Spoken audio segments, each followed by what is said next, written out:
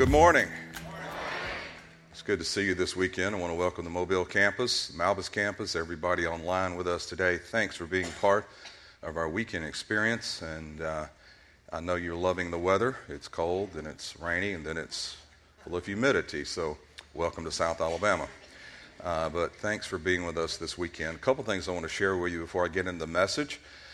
If you have not been part of Heart for the Kingdom yet, making that commitment, it's not too late. I'm asking every family to pray and ask the Lord what He would have you do to help us next year to finish 4 initiatives that we have going on.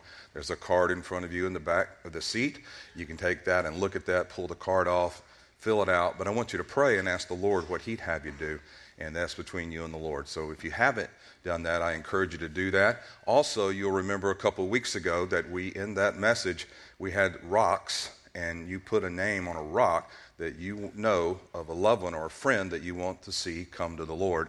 At the Malbus campus, where we're building a new worship facility, we're going to take those stones from the Mobile campus and the Malbus campus, and we're going to put those stones in the footings.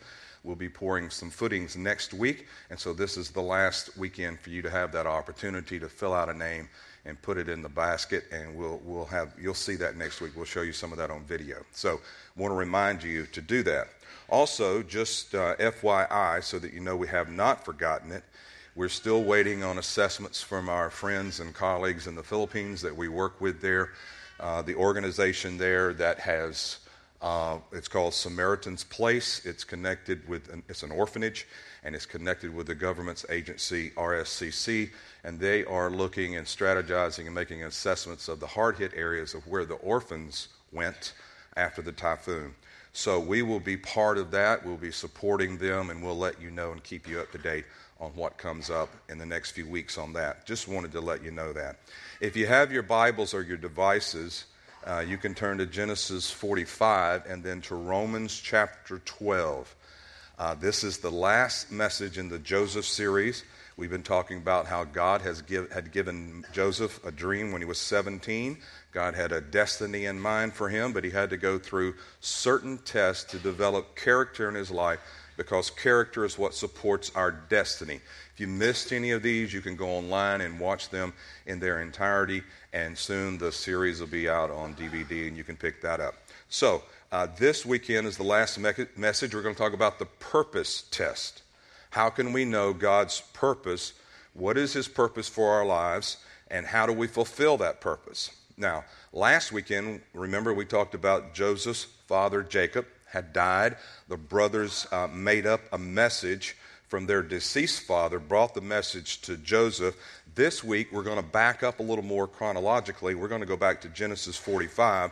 And this is, in this text, the reason I need to go here, and I mentioned a little of it last week, is this is the first time Joseph sees his brothers since they have sold him into slavery. He's 39 years old. He was 17 then, and he has been the ruler of the prime minister of Egypt now for about 9 years. They've had the 7 good years, and now they've had 2 years of famine.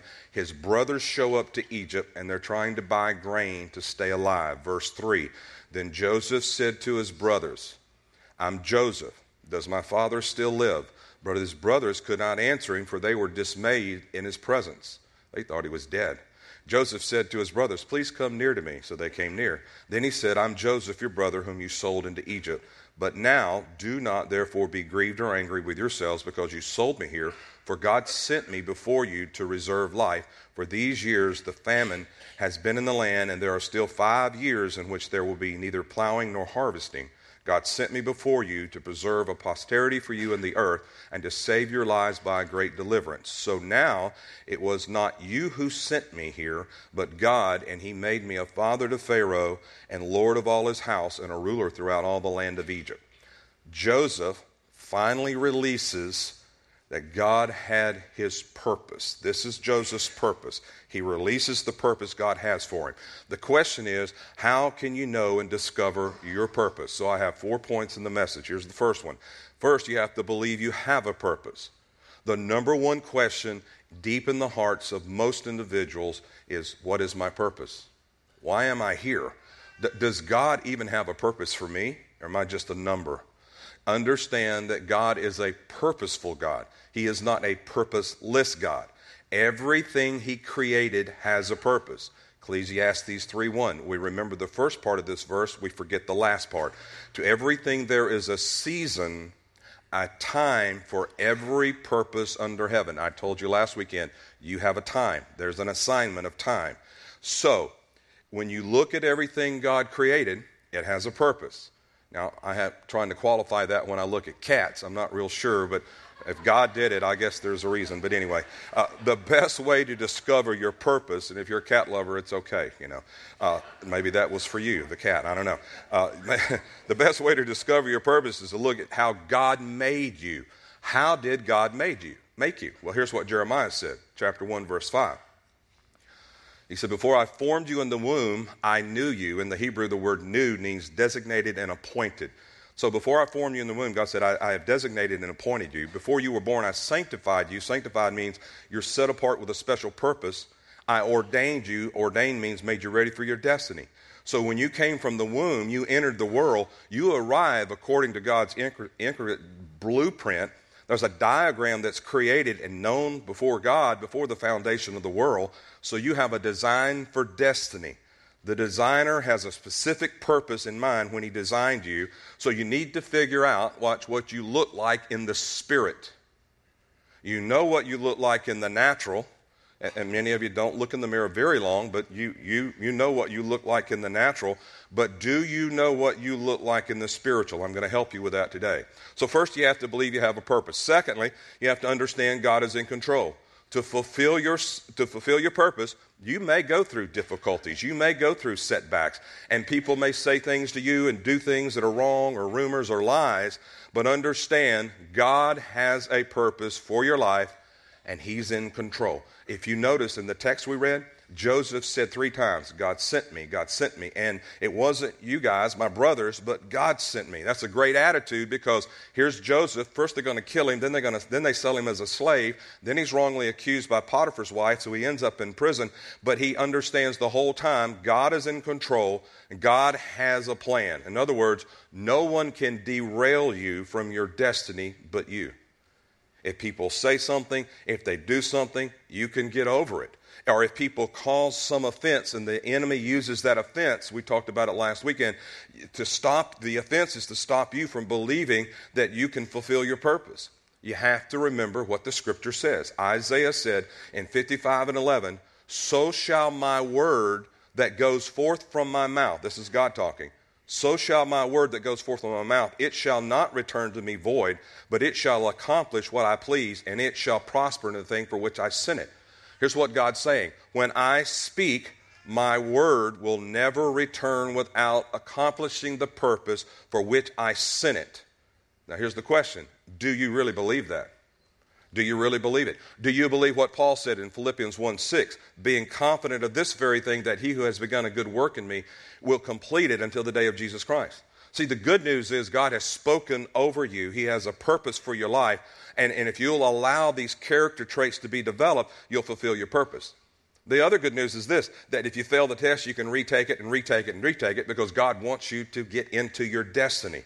If you believe God is in control of your life, listen, you're an optimist. And that's really the difference between an optimist and a pessimist. An optimist believes God's in control and He's going to turn the situation around. The pessimist is always looking for the bad side, expecting the worst to happen. So 1, believe you have a purpose. 2, understand God's in control. Here's number 3, discover your gift. Now watch. If you're going to fulfill the destiny God has on your life, find out what your gift is. God has given you a gift. In Romans 12, where I want you to turn, I'm going to show you a list of what Bible scholars call the motivational gifts. These gifts, they motivate you. They are natural to you. Okay? There are 7 of them. You have at least one. They're in you. It's the way you look at life. It's the way you roll. It's the way you operate. You have at least one of these. As I read this text, I will identify all 7, okay? Then I'll come back and tell you what they mean. Verse 4, for as we have many members in one body, but all the members do not have the same function, so we being many are one body in Christ and individually members of one another. Having then gifts differing according to the grace that is given to us, let us use them. Here's the first one. If prophecy, let us prophesy in proportion to our faith. Number 2, ministry, let us use it in our ministering. Number 3, he who teaches in teaching. Number 4, he who exhorts in exhortation. Number 5, he who gives with liberality. Number 6, he who leads with diligence. And number 7, he who shows mercy with cheerfulness. Now, those are the 7 gifts. I'm going to give the names that describe the function of those gifts. So here's they are. Watch. See if you find yourself here yet. The first one is prophecy. Here's what that means. Not the office of a prophet, but the gift of prophecy. Here's what it means. It's a motivator. You're a motivator. You're a person. If you have a gift of prophecy, you're a motivator. You desire to motivate people to serve God, love God. That's what drives you. You're always motivating other people. You're positive. You're encouraging them to serve God. Ministry, the second one, that's a Greek word that means serving. So the real word is servant. A servant desires to meet the needs of people. They just can't help it. This could be you. You finish the meal in a restaurant and you're sitting at the table talking, and it's the one person who goes ahead and they're cleaning the plates and stacking the plates and getting everything all arranged for everybody, and they just can't help it. They have to serve. Number 3 is a teacher. These are the ones who they teach. They desire to study. They're reading more than one book at a time. They have a Bible software program, and they love to study all kind of stuff. They love to send me emails like, Pastor, I know you're busy, but just one quick theological question. Could you explain the book of Revelation to me? I can't because I don't understand it either. The exhorter. This is an encourager. Now, this is my wife, okay? She's an encourager. These people desire to admonish and encourage people. They love to encourage you no matter what. I can throw out any negative situation. She's going to find something to be encouraged with. It makes me so angry sometimes because I can't get angry about something because she's going to find the good in it. I mean, an encourager's like this. You say, I lost my job, and they'll say, God's got a better one. You say, my house burnt down, and they'll say, well, it was old. You needed a new one. They're encouraging constantly. Number 5, gives. That's a giver. This is the person who desires to meet the needs of people on a financial basis. They love to help people financially, but they're not going to help somebody who won't work hard and live by biblical principles because they know if you don't do those 2 things, you'll end up right back where you were. It's called the cycle of poverty.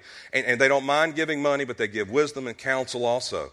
Number 6, leads. That's an administrator. We thank God for this gift. They desire to lead people through organization. They're organized leaders, and you have to have people like this, and they're a wonderful gift. Number 7, mercy. That's a sympathizer. That's a person who desires to identify and sympathize with people. So you need mercy people. You need encouragers around you when you're going through difficulties. So how can you really see these gifts in a practical way? Well, if you've been in church very long, you'll see these gifts and how they operate. Let's just say you served on a team in a church. You notice I didn't use the C word, committee. That's a bad word. But team. You served on a team in a church, and so on that team you have a leader. That's the administrator, and he's leading the meeting, and he passes out the agenda because he's very organized, and you can't just play it by ear. You have to go by the agenda, and you can't just skip around. So he's leading the meeting and with the agenda, and he brings up a situation in the meeting under point number whatever, and he says, so-and-so in our church lost his job. As soon as he says that, the people in on this team, the gifts are brought to action. Why? Here's what I want you to see. All the definitions that I just gave you are all about people. Your gift has to do with serving and helping people. No matter what gift you have, it has to do with people. And as soon as a person's brought up in this team meeting, the gifts go into action. And here's the prophet. The prophet says, well, maybe they have sin in their life. We ought to talk to them about it because once they get the sin out, then that will help them. The teacher says, yeah, but if they'll go and do the 5 steps in 1 Timothy 3, then they can get another job because there's steps in the Bible how to get another job. The encourager, he's already texting the guy and say, hey, man, we're praying for you. We got your back. The giver says, hey, let's take an offering. I'll give the first $100. The servant has already left the meeting and has already gone to buy groceries for the guy and is calling somebody else to go cut his grass and clean his house, and the mercy person's over in the corner of the room praying and crying. That's how the gifts operate. Notice Joseph's gift is leadership. Now stay with me. And his gift worked everywhere he was in life. He didn't wait until he got into a place of authority to lead. He administered in Potiphar's house. He had ministered in the prison. And so there he was in the pit. Look, when he's in the pit, I say it was probably the most organized pit you could find. I think he cleaned it out, got rid of the rocks, he took the sticks and made a little bed, and it was so organized because that was his gift. So I want you to see this. Here's what people say. They say, well, when I get a position, then I'll minister in my gift. No, the way you get the position is minister in your gift. You start wherever you are. You start now in your gift, and then that's what opens the door for you. I know some of you have had setbacks like Joseph and difficulties, but please keep being faithful, ministering in your gift, because that's what opens the door. What opened the door for Joseph to get out of prison? He interpreted the dreams of the butler and the baker. You understand, if he had been so consumed with all of his problems and his woes, he didn't have time to minister to someone else. So no matter what you're going through, be conscious of people around you, minister to them, and your ministry now will cause you to step into your purpose. So watch where I'm going. 1, believe that you have a purpose. 2, understand God's in control. 3, discover your gift. And here's 4, determine your direction and be faithful. You may be wondering, well, Pastor, I want to know the specifics of my purpose. Am I supposed to have this job or that job, this occupation or this position or that? Well, what are the specifics of my purpose? Or maybe you would say, well, can I know the specifics of my purpose? Yes, you can. Well, then, how can I know? When can I know the specifics of my purpose? After you do them. See, you begin faithfully moving in the direction of your gift one step at a time. The Bible says that the Word of God is a lamp to your feet and a light to your path. It doesn't say it's a Q-beam showing you the whole highway. It's one step at a time, one step at a time, one step at a time. You faithfully take the next step. Be faithful in what God has called you to do. All of a sudden, you'll find yourself affecting lives wherever you go because you simply step out and begin moving in the gift God's called you to do. I can't tell you your specific purpose, and I'm not sure God will tell you all the specifics because I think we may mess it up. Joseph's gift is leadership. When you start leading, and he started leading, and he was faithful right where he was, in the pit, from the prison, all the way up, he's going to have great influence, and he saved the life, really, of the whole world. He saved the lives of the whole world with what happened. Now, if you'd be honest, you probably asked the question, but how do I stay faithful when I keep failing test after test? Well, I'm glad you asked that question. The prophet Jeremiah has the answer. Really, it's from God. In Jeremiah 29:11, here's what God says. For I know the thoughts I think toward you, says the Lord, thoughts of peace, not of evil, to give you a future and a hope. God said, I know. Now, you may not know. I may not know. God says, I know. How does the Creator think of stuff He already knows? God said, I know the thoughts. The original word for thought in the Hebrew means to interpenetrate, weave, or plait together. God says, hey, I have to tell you this because you can't figure it out. My ways are not your ways, and my thoughts are not your thoughts. So take my word for it. I think thoughts about you, every one of you, and my thoughts are a picture of elements that are braided and woven together, and they're different textures and different colors, and they're woven and braided together, interpenetrating one another. And yes, there are things in your life that look lifeless, and they look dead and non-productive, but when I attach my life to it, I create a masterpiece. I weave together the dead stuff by the power of my life. I breathe life into it so it will bring glory to me. I don't know if you've ever seen a handmade rug that was woven by an artist, but if you see the back side of the rug first, you would say, that's an ugly rug. You have to see the other side to see the masterpiece. That's exactly what the enemy wants us to do, is focus on the wrong side of what God is doing in our life. He wants you to look at the negative, the dead, the ugly side to say, there is no purpose in my life. I want you to say this statement with me, okay? I want you to say this. God's not finished with me. He's still weaving me into His purpose. See, here's what God's doing. He's weaving together the elements and the articles that seem totally different to us, but God wants you to know. He knows, but He wants us to know that the downtime, the slow time, the discouraging time, the mistaken times, the dry times, the dead times, when I weave them together with my thoughts, they give you an expected end. Watch, here's God's goal for you, the end. The end. God said, I think thoughts toward you, and the thoughts that I think are thoughts to give you a hope and a future. Hope and a future put together is an expected end. The word end in the Hebrew, the picture word translates future.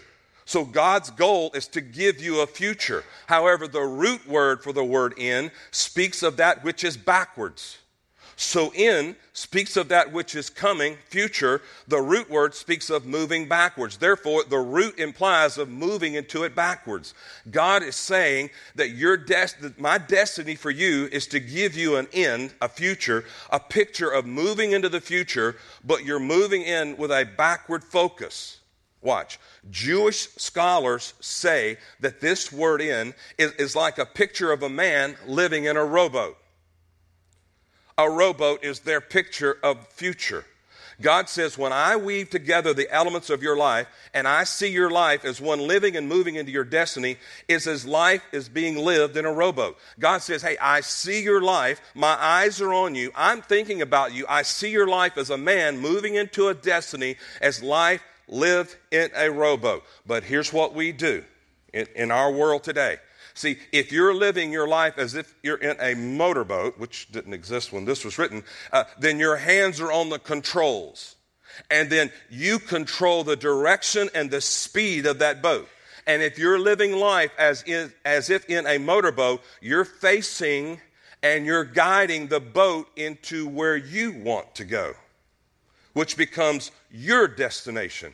But if you're in a rowboat, you don't face your destination. In a rowboat, you face where you've come from, and you're rowing into your future.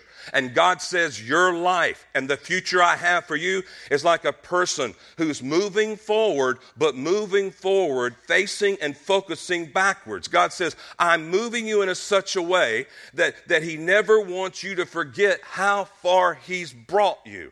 He never wants you to forget what He's done for you. He never wants you to forget how He's kept you and protected you. And when you realize what He has already done, it sets you up for what He's getting ready to do.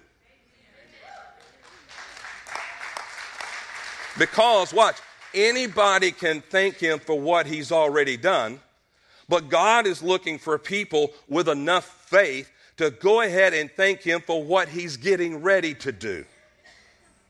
And you may not understand this statement, but I'm going to make it, and I'm making it by faith. In other words, what's coming is better than what has been. With God is in control. He's in control. And what is coming is better than what's been. So here's what God's saying. I'm weaving your life together, the good times, the bad times, the dry times, the up times, the down times, the sunny times, the rainy times. I'm weaving them together into your destiny, but I'm doing it as if you're in a rowboat. You're moving forward, and you're always aware of where I have brought you from. And the scripture said God's preparing us for that purpose. He has a plan for you, not for evil. That means not for calamity. God's purpose is not for calamity, but it's for hope and a future, which means an expected end. And here's the American question. How long does it take? How long does it take? Right now. I need it right now. Tell me right now. You've been into the pizza places, right? The real ones where they roll it out and they beat it out and they spin it and all of that. And you know, they go through a lot of work in spinning and smashing that dough, right? Because, see, once it's flattened and put in the fire, it's ready to receive the good stuff. You know, the cheese and the sauce and the peppers and the onions and the pepperoni and you're getting hungry, right? And so, see, you can't get the good stuff until the dough's ready to receive it. God will take ever how long it takes to prepare you for the good stuff. See, everybody wants the good stuff right now, but the good stuff has to be resting on something that's prepared to receive it. Okay? Then what do I do while I'm waiting on the good stuff? I'm glad you asked that question, because Jeremiah tells us in verse 12, Watch what God says. While you're waiting on the good stuff, while it's flattened out and you're waiting on everything to be heated up and ready to receive it, he says, then you call on me and you go and pray to me and I'll listen to you. And then you will seek me and you'll find me when you search for me with all your heart. 5 times he says, it's about me. Just focus on me. Turn to me. God is saying, even though we don't have the specifics of the plan, it's not completely unfolded to us, but make a persistent pursuit of me. And let me tell you why this is a good verse, because there's so much confusion today with people understanding their purpose, especially the younger generation. What is my purpose? Why am I here? See, God said, I know the thoughts I think toward you, and it's thoughts of peace, not of evil, to give you a future and a hope. See, the word peace is not the absence of adversity, it's the presence of assistance. And here's what it means, that even whatever the enemy of your dreams throws at you, whatever dart, whatever arrow the enemy of your dreams shoots at you, you have the seed of God inside of you, and it will lead you to fulfill your dreams. But you have to pursue it. And see, here's what people do. They want to give up on their God-given dreams. And this message is to do this. This message is to give you a little encouragement. It's to give you a little push in your rowboat. So you'll take hold of the oars and faithfully trust him and rest in his peace. I mean, you know what you do in a rowboat, right? Row. Row, row, row your boat. See, you jump right in there. 2 oars for 2 hands. If you just use one hand and one oar, you go in circles. What's the representation of the oars? The oars represent the word and worship. Here's your part. Your part is to stay in his word and to worship him. Your part is to stay in his word, connect to his word and his promises that he has a plan for you, and to worship him, make him first in your life. He'll move you into your purpose and you will see your destiny fulfilled. I'm telling you, it's the way God does it. Let me give you an example in the natural. A man named John Wesley lived in the 1700s. He and his brother Charles they founded the Methodist movement. But it started when he took open air ministries. And here's some entries I want to read out of his personal diary just from a month. I want to show you some little things that he put in there and as preaching in different churches. So here's this man who's a godly man, and I want you to listen and see if you could get discouraged with this. Sunday morning, May the 5th, I preached in St. Anne's. I was asked not to come back anymore. Sunday night, May 5th, I preached at St. John's. Deacon said, get out and stay out. Sunday morning, May the 12th, I preached at St. Jude's. Can't go back there either. Sunday morning, the 19th, I preached at St. somebody else's. Deacons called a special meeting, said I couldn't return. Sunday night, May the 19th, preached on the street corner. I got kicked off the street corner. Sunday morning, May the 26th, preached in the meadow, chased out of the meadow because the bulls turned loose during the service. Sunday morning, June the 2nd, I preached at the edge of town, kicked off the highway at the edge of town. Sunday night, June the 2nd, I preached in a pasture.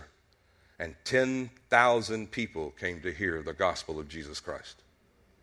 And because of that man's persistence in his dream, God used him and his brother to just change our world. We're benefits of that. Listen, God has a specific purpose for your life. Find out what your gift is. Be faithful and don't allow setbacks to hinder you in any way. Just continue walking in the gifting God has given you, and you will find yourself in the destiny God has for you. Listen, when I was 45 years old, the Lord impressed me to become a pastor. I was a children and youth pastor for 20 years, but for most people that didn't count. But God was pressing me to pastor, start a church, plant a church, and I did. And here's what I wrestled with. And I had to wrestle with this for the first couple of years. I said, God, why didn't I do this when I was 22? Why didn't I do this when I was 25? Why did I wait until I'm 45 to do this? I have wasted all that time. And here, 2 things. Here's what God said to me. He said, everything that you've done, every experience you've been through, none of that is wasted. It's all preparation for what you're going to do now. You haven't wasted any time. It's all part of the process. You see, we want to limit things to our thinking. And God says, my thoughts are not your thoughts. We want to limit things to circumstances in our life. And God says, don't you understand that I can change anything? I can move anything. I can take any circumstance and make it work for the good. What am I supposed to do? And listen, when I started the church, you see, here's the other thing he had to do. See, I thought I knew what I was doing. And the first year in, I realized I didn't have a clue what I was doing. So what did I do? Did I go get another plan? No, I did what Jeremiah said. I sought him. I got face to face with him. And I allowed him to start changing some things. I started focusing on where he brought me from. I started focusing on why he prepared me for such a time as this. I started focusing on that he had already preordained this, that this was going to happen in this year and it was going to move forward and why it was going to move forward. All of a sudden, the focus is off of me and the focus is on him. And when the focus became about him and what he wanted, the doors started opening. See, we pray, Lord, open doors and close doors. But really and truly, here's what we have to do. We have to be willing to walk through the doors he opens. And the enemy does not want you to achieve your purpose. But I'm telling you, the way God made us all and the way he created us all, the only way that his purpose can be accomplished on this earth, the kingdom of God, is for all of us to walk in our dreams and our purpose. Not one man, not just one pastor, not just a leader, but all of us. So through this whole series, 10 weeks, here's what I want. From a pastor's perspective, what I want is to see the sheep come into their purpose and be fulfilled and realize, wow, God really has a plan for my life. I'm not a mistake. I'm not a pipe dreamer. And I'm telling you, when you put your hands to knowing him and worshiping him, making him first, and your eyes are focused on where you've been and how he's protected you, then you trust him with total faith of where he's taking you. See, as long as I kept my hands on where I wanted to take the church, it wouldn't have been what God wanted. And listen, we're not where he wants us yet. But I can promise you this. I'm not standing up in the boat. I'm not buying a motor and put on the boat. And I'm not standing up in the boat and putting my hands on the controls. I'm going to row. I'm going to row. And I want you to go with me. I don't know what he has planned for us in the future. I just know it's big because God's big. I don't know how he wants us to affect people around the world. I just know that he can do it because he's God. And I want to be part of that. I want you part of that. I want your house part of that. I want your children part of that. I want your children to understand that they have a purpose and a destiny. I want you to speak and encourage over your children. I want it to be raised up that we're not just another citizen of a great country, but we're citizens of God's country. And our Father and our Creator has a plan and a purpose for us. And if you're breathing, it's not too late. Doesn't matter the age. It's just about the heart. Are you okay?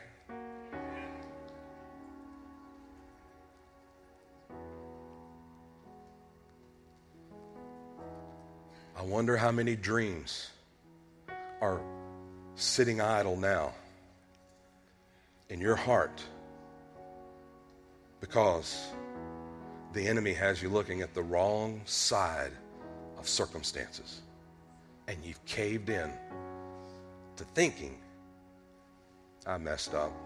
This is just the way it's supposed to be. No, it's not. You have to understand that your God can take all of the messes we make and turn them around and make miracles out of them. That's because he's God. That's what he did with Joseph. And I promise you, whatever your gift is, the bottom line of your gift is to help people. It's to help people. That's how you get the heart of God, is to help people. Because that's what he wants to do. How's he going to help people? Through us. Through you. Through me. In every aspect. The arm and the hand and the foot and the leg. And all of us. together makes the body that functions and moves and advances. And we see people saved, and we see people healed, and we see people delivered and set free. We see people ministered to in the natural and then ministered to in the spiritual. We see lives changed. All because we were able to go from our dream to our destiny.